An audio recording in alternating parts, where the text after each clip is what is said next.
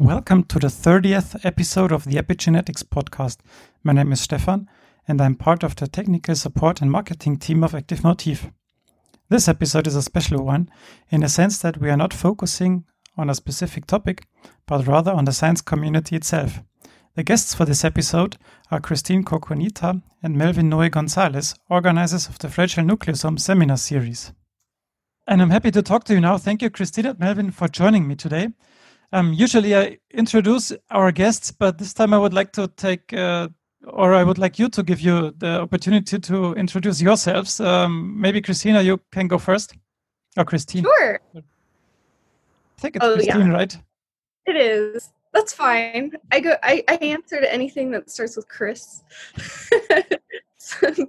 But yeah, my name is Christine Cucinato. I am a postdoc researcher in Toshi Tsukiyama's lab at Fred Hutchinson Cancer Research Center in Seattle, Washington, in the United States.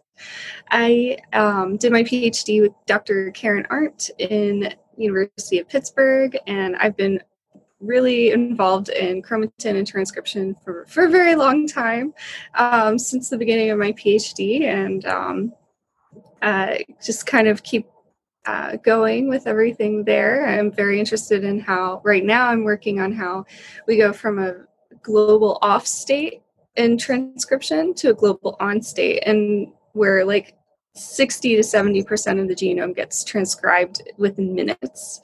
And I'm looking at how chromatin controls that. And but outside of that, I think we will hear more about the online presence of everything. So I'll let Melvin go. All right. So my name is Melvin Jesus Noe Gonzalez.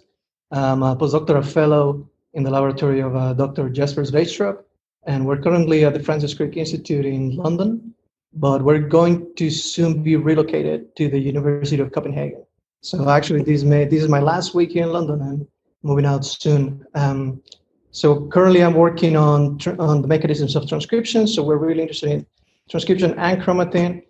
And our laboratory, it's actually pretty funny because I can use some of the similar words that Christine used, but instead of going from an off state to an on state, we're doing the opposite. We're going from an on state of transcription and then seeing what happens after external stimuli.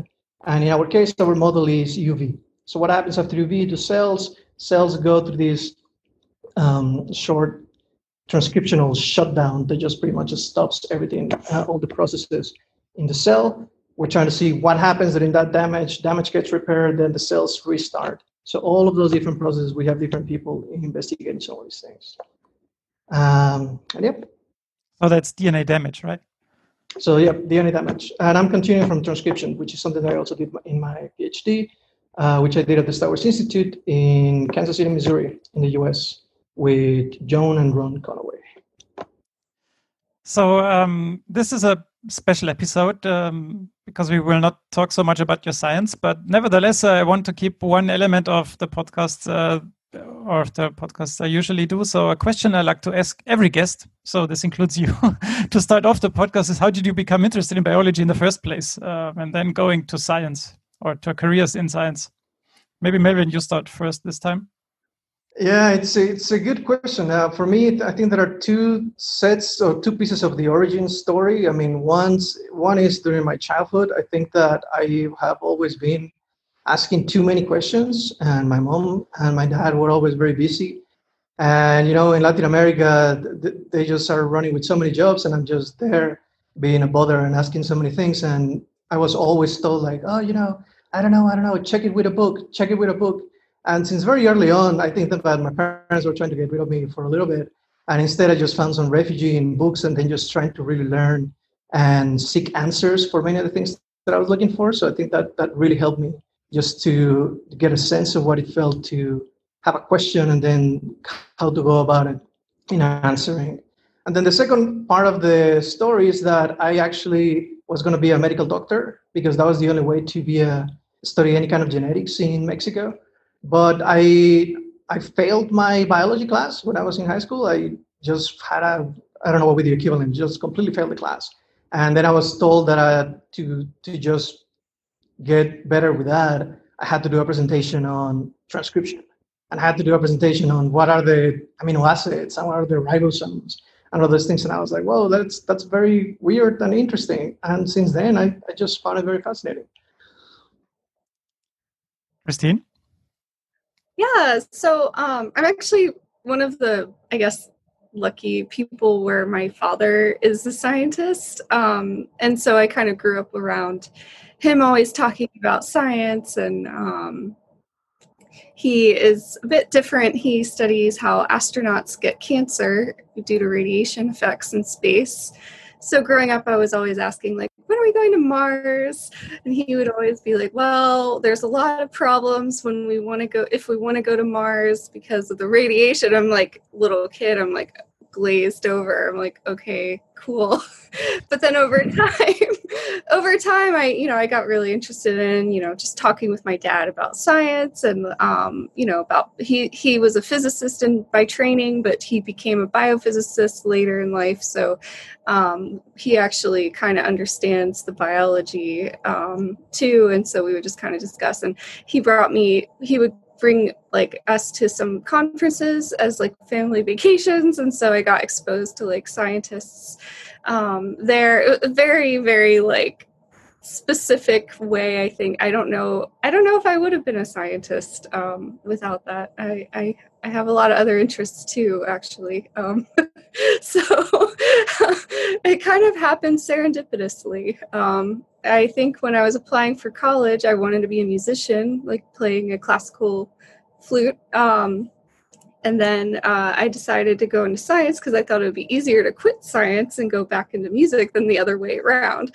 Now that I'm older and wiser, I don't think that would be the case either. But I just kind of fell in love with research as well. I worked on splicing in my undergrad and using yeast as a model organism again still back then. And yeah, I don't know.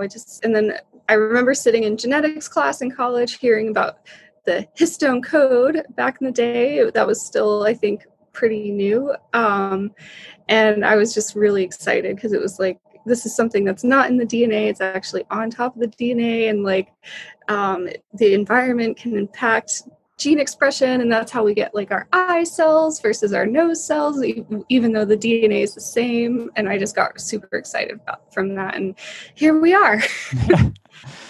So when we come to the main topic, Christine, when I go to your Twitter account, I see a pinned tweet there, and I just read it out.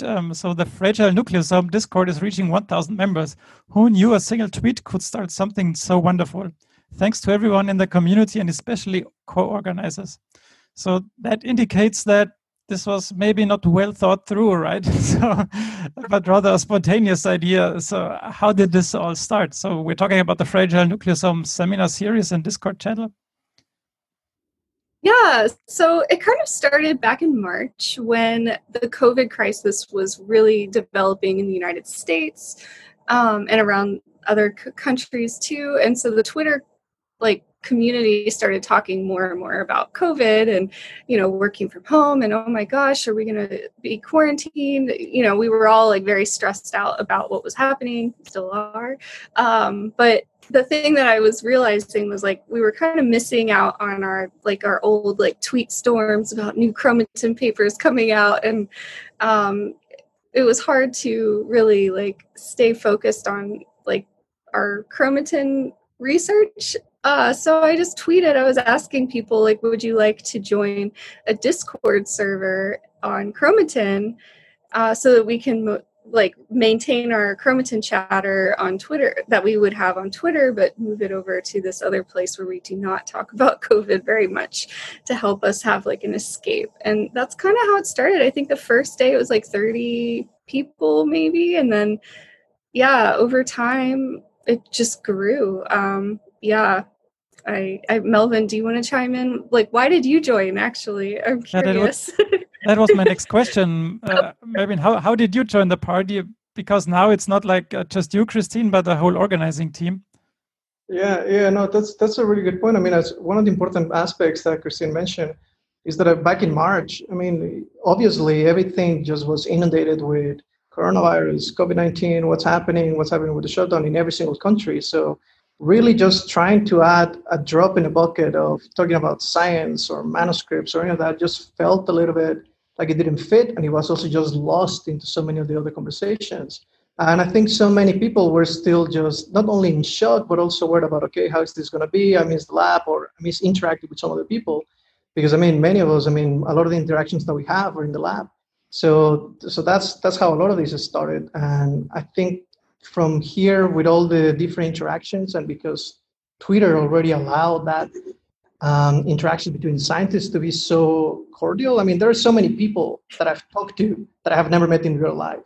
Like it's really fascinating. So I think a lot of that just transversed into Discord and said, hey, like there's this PI, I've never met him, I've read his papers, but he's saying, okay, you know what, let's go ahead and start a seminar. Would you be okay if I do that? And he volunteered, he was the first one. And then we're like, okay, how do we go about this? Like, what happens next? I've attended talks, I've invited people to speak, but usually there's somebody else's infrastructure to have people invited, and they just tell you like, okay, you just need to do the introduction. But now here the tables were turned, right? Here we were supposed to be doing everything, not only the invitation, but the administrative part and the promotion, and then finding the speakers, and then making sure everybody had a really good opportunity and a really good time. So it has been very interesting. And I think that I was recruited because suddenly this worldwide commotion of everybody trying to join in, I think probably they realized that we needed more people from different time zones. So I remember that when I was first approached, they asked me if I wanted to be part of the I think it was the European counterpart of this committee in the Fragile Nucleosome. And I was like, yeah, sure. I mean, I remember specifically, I was just sitting down at home planning some of these things with my wife. And I told them, you know what, yeah, maybe I can help with maybe 1 or 2 seminars. I can help with anything I want, because nobody knew what was going to happen. And then this was 7 months ago or 6 months ago. And we're still here. We're stuck. So who is also part of the organizing committee? Yeah, so Vladimir Taif, who is a lecturer at University of Essex, he is actually the only PI on our team. So he kind of helps us a lot with our with the things that we just don't know a whole lot about, because we're still postdocs, and actually everyone else is a postdoc. And Vlad is the one, I think we'll get to this later, that he maintains this website, so we can talk more about that. Hanneke Vleming is another organizer. She is a postdoc in Dr. Karen Edelman's lab, and so is Ben Martin. He's also a postdoc in Karen Edelman's lab. And we also have Pravrutha Raman, who is in Harmeet Malik's lab, and she's also at Fred Hutch. So we have 2 West Coast people in the United States. We have 2 East Coast people in the United States, and then we have 2 people in Europe. Actually, you guys are both in the UK for now. Yeah, I mean, at the time we weren't both in the UK. Well, I mean, we're still both in the UK. Yeah. So, I mean, we are missing several time zones, but this does help a lot, especially when we had a special seminar at 3 a.m. Pacific time. We had Melvin and Vlad, and when we hosted Hitoshi Kurumisaka, it was very early, but thankfully we had some people in a later time zone to help out with that. So the seminars were not the plan initially, when I get this correct, right? So you had the Discord channel, and how did this then arise that you also wanted to have seminars? Yeah, so Melvin kind of alluded to that earlier. Hitain Madani, who is a professor at UCSF, he joined the server very early. It was actually really cool. Actually, I remember his introduction too, because he was like, I'm a PI at UCSF, where a lot of us were like postdocs. I'm in so-and-so's lab, blah, blah, blah. So that was kind of cool. And then he was like, so are you guys doing any seminars yet? I'd be happy to give a talk. And we were very delighted by this because he's a leader in the field and does amazing research. So we were really excited about that. And yeah, he volunteered, and he was just like, here's when I'm available. And we had his seminar on April 1st, and Hanneke actually was like, so are we going to make this a weekly thing? And I was like, you know what? You can do that. Let's get a committee. And then that's how we roped in our friends to help. And thank you, Melvin, for staying on for so much longer than intended. We're really lucky to have we have like 6 different nationalities on our team. So that I think is really cool. We have different perspectives from everyone. And I think that helps a lot too when we're asking speakers to present. And then I think I asked Toshi, my advisor, to speak the following week because we had to like hurry up and find someone. I think it was like within 1 week I asked him to present, and he thankfully agreed. I don't think I would have been able to do that with anyone else. So thanks, Toshi. Yeah, now that I think about this a little bit, I mean, it was really a matter of being at the right place and at the right time. Because if we hadn't had the opportunity to just get one seminar speaker invited one after another, I think it would have been a lot harder just to get the ball rolling. But because we had Hidden, and then we have Toshi, and then we also coincided with all the PIs suddenly having free schedules, because nobody was knowing what was happening. Nobody, like, calendars suddenly are opening up because all the meetings are canceled. So you have like Carolyn Luger, like Professor Carolyn Luger, she's saying like, oh yeah, sure, willing to participate. Suddenly these people that it's really hard to get in touch with and then just invite them for a talk, suddenly they're available. And that was just so happening because we were saying, okay, let's try to invite some people. I mean, it's hard to get speakers, but I mean, to get 2 speakers every week is like a real challenge, right? I mean, but you did it like since April, and now it's September. You got like 2 speakers every week, when I'm correct. So this is impressive. Yeah, that started in June. The 2 speaker part. Okay. It was kind of raised that we weren't really getting many trainees to present.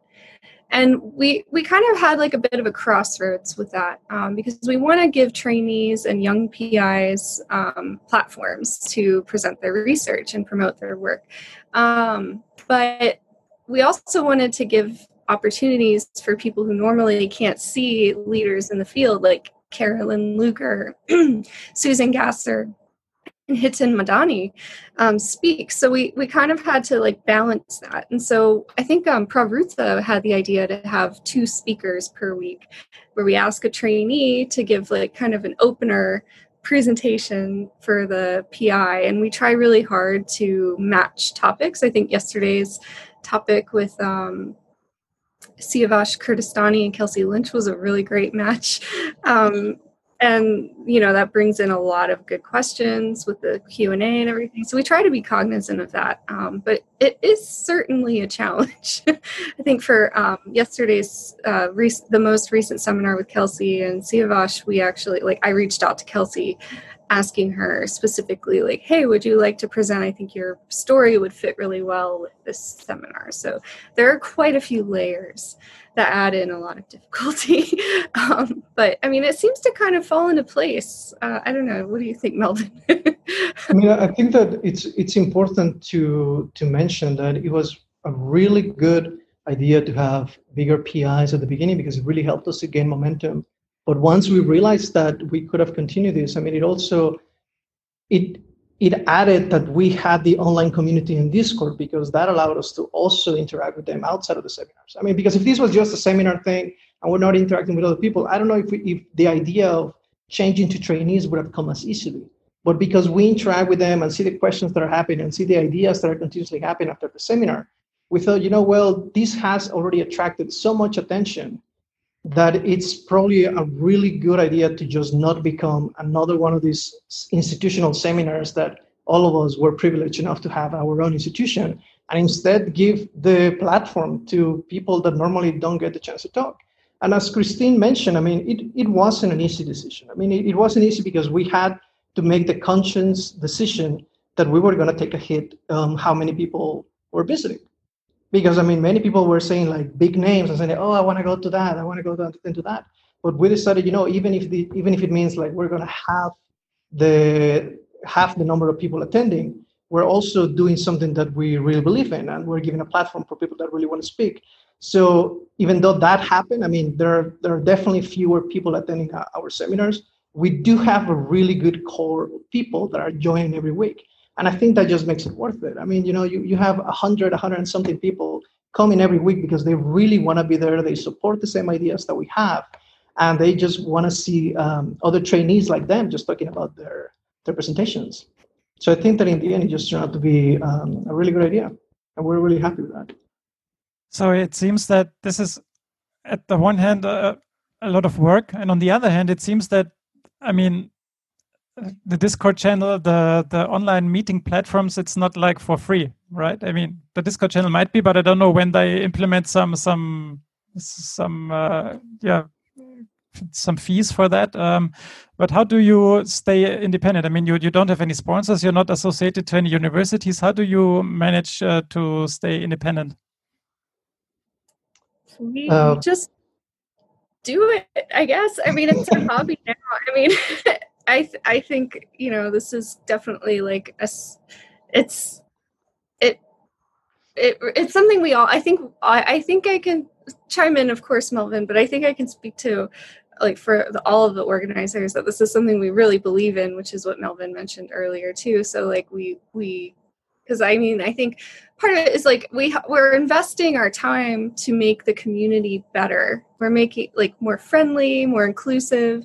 So I think we feel like okay to do all of this work, but I mean, it would be nice if we needed to like expand. Like, I know Discord has special features that you can get by paying to like boost the server. Like, we could add like more like video options there if we were to grow. And we're not opposed to getting sponsorships, but we just haven't needed them yet as well. So yeah, I think we'll cross that bridge when we get there, but I don't know. Yeah, no, that's true. I mean, just like Christine said, it just happened because we wanted to, and we didn't see any barriers.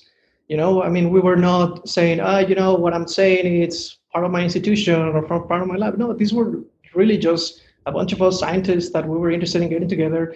Everybody had already downloaded Zoom. By the time these studies, they had already some idea on how to use this, and then they just had to join in. I mean, it was a lot easier because, at least for me, I was able to just move my time better and then just plan my day to still have some work from home, getting on the computer, doing some writing, and then just for me that I'm on the later time zone, just focus on the seminar. So that was really helpful. I mean, again, I don't know if I would have been as easily agreeable to participate in this if I had been working in the lab 24/7. But I mean, working from home, I think was perfect. And now that I'm back in the lab full time, I'm still allowed, because I really like putting my time in this, and it's not an insignificant amount of time. I really want to plan every Wednesday, I need to do these experiments, and then I need to be at home or in a place where I can just talk with the audience or with the seminars and attend for that. And I think so far it has worked. I haven't been able to miss a single one of the seminar series so far. So the Fragile Nucleus was like a Twitter thing, an internet thing. But up until now, it's just a hashtag, and there is no like Twitter account for the Fragile Nucleosome. Why? Yeah, so we did make one, but we haven't used it. Okay. I don't really know why. I mean, part of it is like, I don't know. We all, I guess we kind of, I don't know. I think my idea of it is like, we're still like people behind it, and I think we kind of like the idea that we're all like kind of underdogs in this, like we're trainees and a very new PI, so it's kind of cool having it be more personal in some cases. But yeah, I mean, we could make a Twitter, we could utilize that Twitter account more, or at all in the first place. We don't even have like we have a email address and a YouTube channel called Fragile Nucleosome, which I think is a good place to compile everything. But yeah, that is something we could think about. Okay, I like the idea of just having the names behind the accounts, that it makes it much more easily approachable to anybody. Just send us a message and say, like, you're the one posting about it, just shoot a message back. It's fine. It just makes it a little bit more easier, especially if you're joining for the first time, I think. So who came up with this great name? I mean, it's really a great name. I did. So, yeah, so I So one of the things I'm working on actually is like detecting fragile nucleosomes in quiescent yeast cells and how those impact exit from quiescence. And so there were a couple reasons why I named it that. One, the major personal reason was I was sitting there looking at my MNA-seq data, wondering whether or not there was a fragile nucleosome there. And then during this pandemic, and I was like thinking, like, does this really matter when there's a pandemic? Like, but then, like, who cares? But then at the same time, I was like, wait, there are people who care too, and it's the chromatin community. And so I also named it this because fragile nucleosomes are important for stress responses, and this is a very stressful time, and I kind of thought we might not need the fragile nucleosome community forever, because I was thinking we would go back to normal after the pandemic. So I was thinking this could be there when we need it, and it can go away when we don't need it anymore. But I think we are here to stay. I think we've established a community, and a lot of people said that they would like to, stay on after the pandemic. So I think we are fragile no more. Yeah, the question is whether there will be a going back to normal. I mean, there will be a time after the pandemic, but how this looks like, this still needs to be seen. So how do you select the speakers? Do you have like a general scope? How do you approach them? I mean, just sending emails, oftentimes PIs or the big names don't read emails. How do you get the people to join? Yeah, no, of course. I mean, at the beginning, all of us have had the opportunity to interact with many fantastic PIs in our field. I mean, again, we're all part of this field, so we know some of the names and we've seen them at conferences. So we just came up with a list of just people like, oh, this will be a great speaker. She gave a great presentation, or I've heard them speak before. So I think that's how initially we came up with it. Obviously, we had the volunteers, Toshi and Heathen, but we also was just like, I heard this person speak before. She's great. Let's invite her. Or she's great with trainees, or she's great with questions, just from personal experience. And then it slowly evolved into this now, the two-part, the two-speaker format. And we wanted to have more trainees. And to do that, we not only find somebody that we think the work is interesting, but we also have made forms that we then publish in our Discord community. And then we ask them, because we always reach out first to our community, to the people that interact with us. They're always the first ones to hear about anything new or any new idea. And we ask them, hey, if there's anybody that has anything that they want to share with us, we're creating this new space. Please get in touch with us, fill out a form, tell us which dates you're available, and then we will contact you. And it's been very interesting because, we've had a lot of trainees. Like, a lot of trainees are very excited to reach in. We've had one or two PIs, but it's mostly been trainees. And I think what has evolved from that is that we just get a sense of their topic. Like, they're working with evolution, or they're working with mouse stem cells, cell sorting, something like that, some kind of general topic. And then we, as the organizers, we try to find PI names that could fit in with the same topic. So as Christine mentioned earlier, we try to have a common topic, for a common theme for the day. So I think that's a little bit of the general approach that we use. But it's still focusing on chromatin transcription, or what would you say is the broader, everything with a nucleosome, basically, probably? Yeah, I would say everything with the nucleosome is a good summary. We're definitely open to other ideas. I think we have a talk later in the series about enhancer regions and how they affect evolution and development in the fly. So that'll be more about like enhancer sequences, I think. So we'll have a few differences. We do try to add variety to help open up the community too, to bring in new members, to add more diversity in our thought processes. But yeah, I would say most of our talks are heavily chromatin based, and we are trying to add more transcription talks as well. But we are quite biased with our who our organizers are. I think one thing also is we're very basic science heavy. and not as many translational talks. So we are trying to branch out on that as well. And I think actually getting our volunteers is helping with that, because we have a couple volunteer trainees who are doing more translational work. And so to that end, we're actually reaching out to some PIs who do like cancer research and how chromatin is impacting that. So we're thankful for our volunteers to like open our minds as well. So from the what I've seen in the Discord channel is that there are a lot of new ideas how you can grow the Discord channel and how you can make more use of it. And there's also something that you started a mentoring program. Can you say more about that? Sure. So we just started implementing it, so it's very new. Basically, we have a sign-up sheet where we have people who can sign up to be mentors and then people who can sign up to be mentees.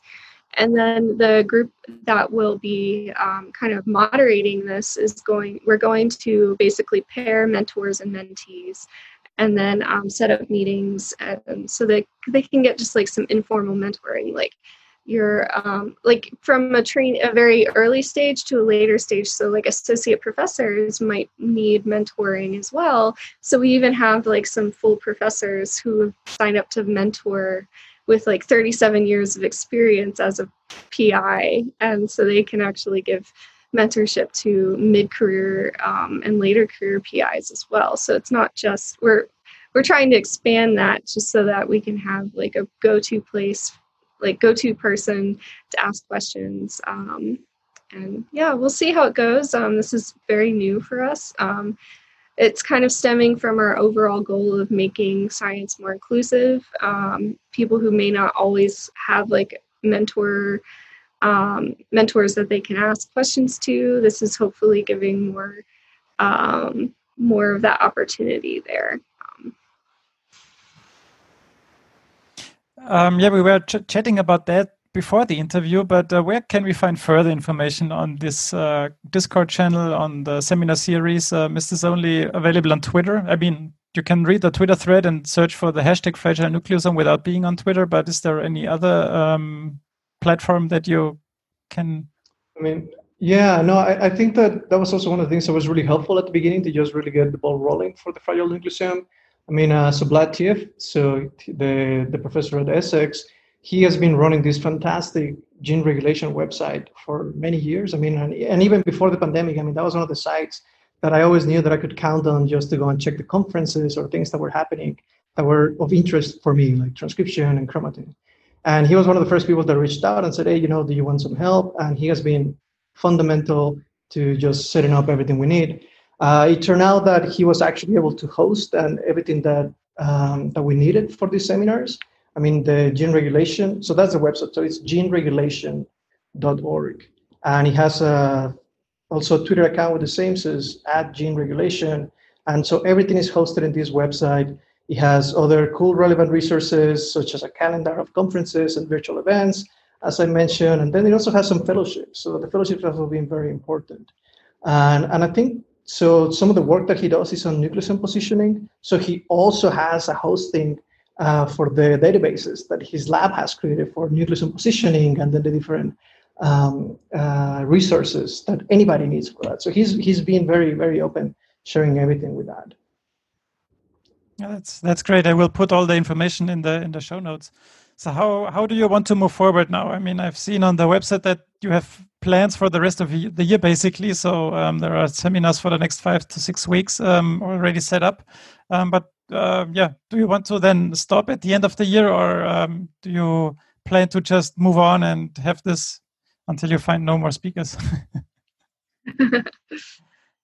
Yeah, so, we actually have surveyed the Discord community about whether or not they would have interest in continuing to attend the talks and after the pandemic. And we had a pretty overwhelming positive response that they would like to see the seminars continue.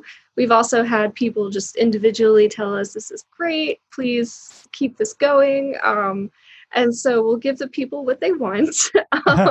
We will continue seminars for as long as we have people interested and speakers. I will mention though that given that 5 out of 6 of us are kind of in this like liminal transitional period of being postdocs, we don't know who will still be on like in the future in terms of organizing. I kind of envision like maybe passing the torch to other postdocs and grad students to help keep this going. But yeah, I think we're going to keep whether or not it'll be weekly or every other week or once a month, we'll have to revisit that in 2021. We are thinking of doing like a short 2-day or 1-day symposium in December instead of weekly seminars, so that we can take into account people taking holidays and things. But yeah, we're hoping that people will still be interested even in the post-pandemic era, because I think we've given a lot of opportunities to people who normally can't see certain speakers. I mean, I think even one person during Carolyn Luger's Q&A, she started her question saying, "I can't believe I'm asking you a question."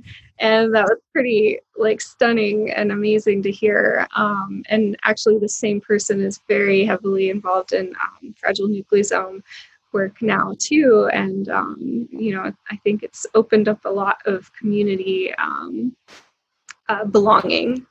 So, yeah, I mean, I think the community has grown a lot. It has taken a momentum that we did not even imagine.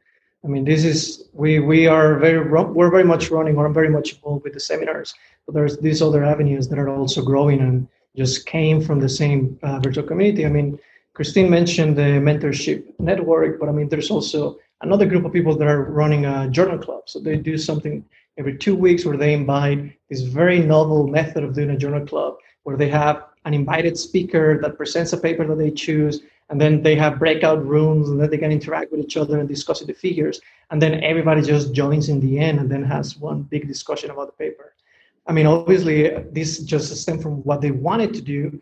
I'm not involved because, I mean, this is just their own thing, and it's going to continue growing into something that they want. So I think the question of when this will end, I mean, it's such a moving parts question, The seminars may dwindle down a bit, but then other things are growing more. We also have the diversity network just to have a better understanding of what's happening and to train us as better scientists to notice that.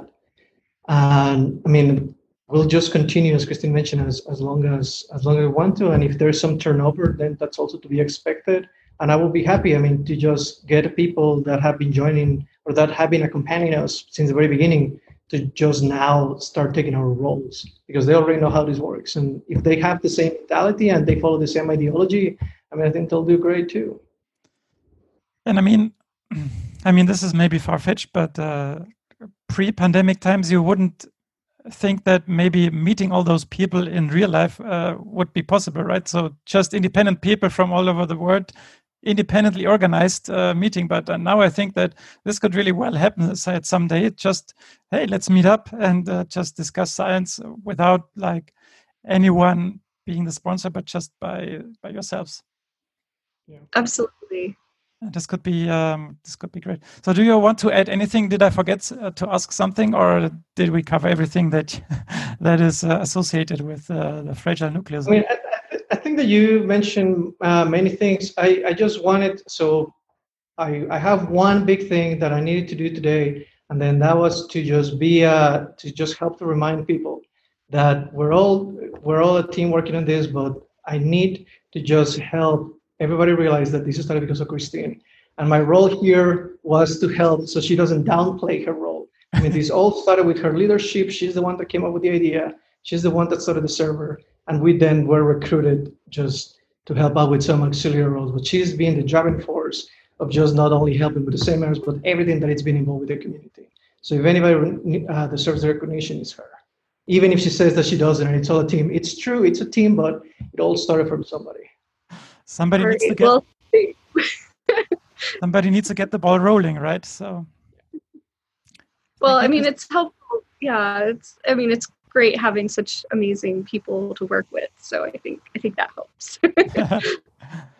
Okay, yeah, then. I think that it speaks a lot of everybody. We're all willing to help. We all want to do something, but it takes a really special kind of person to say, hey, I'm going to be the first one to do it, even if it fails, even if we don't know who's going to join, we don't know what's going to happen, but I'm going to start it. And then I'm going to see who joins. And then not everybody's willing to do that. That's true. Everybody has ideas. And if you can just contribute to your ideas to another idea, then something great happens, right? So I think that's what happened.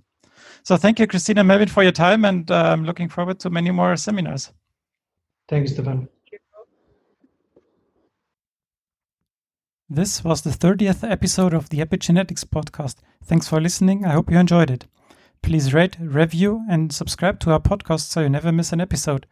We are happy to receive your feedback on Twitter, Facebook, or LinkedIn. We will read all of your reviews and comments and give you a shout out on a future episode. If you have any further questions, you can also reach me at podcast@activemotif.com. For more great epigenetics content, check out the Active Motif blog, Motivations, at activemotif.com/blog. Thanks for listening and stay tuned.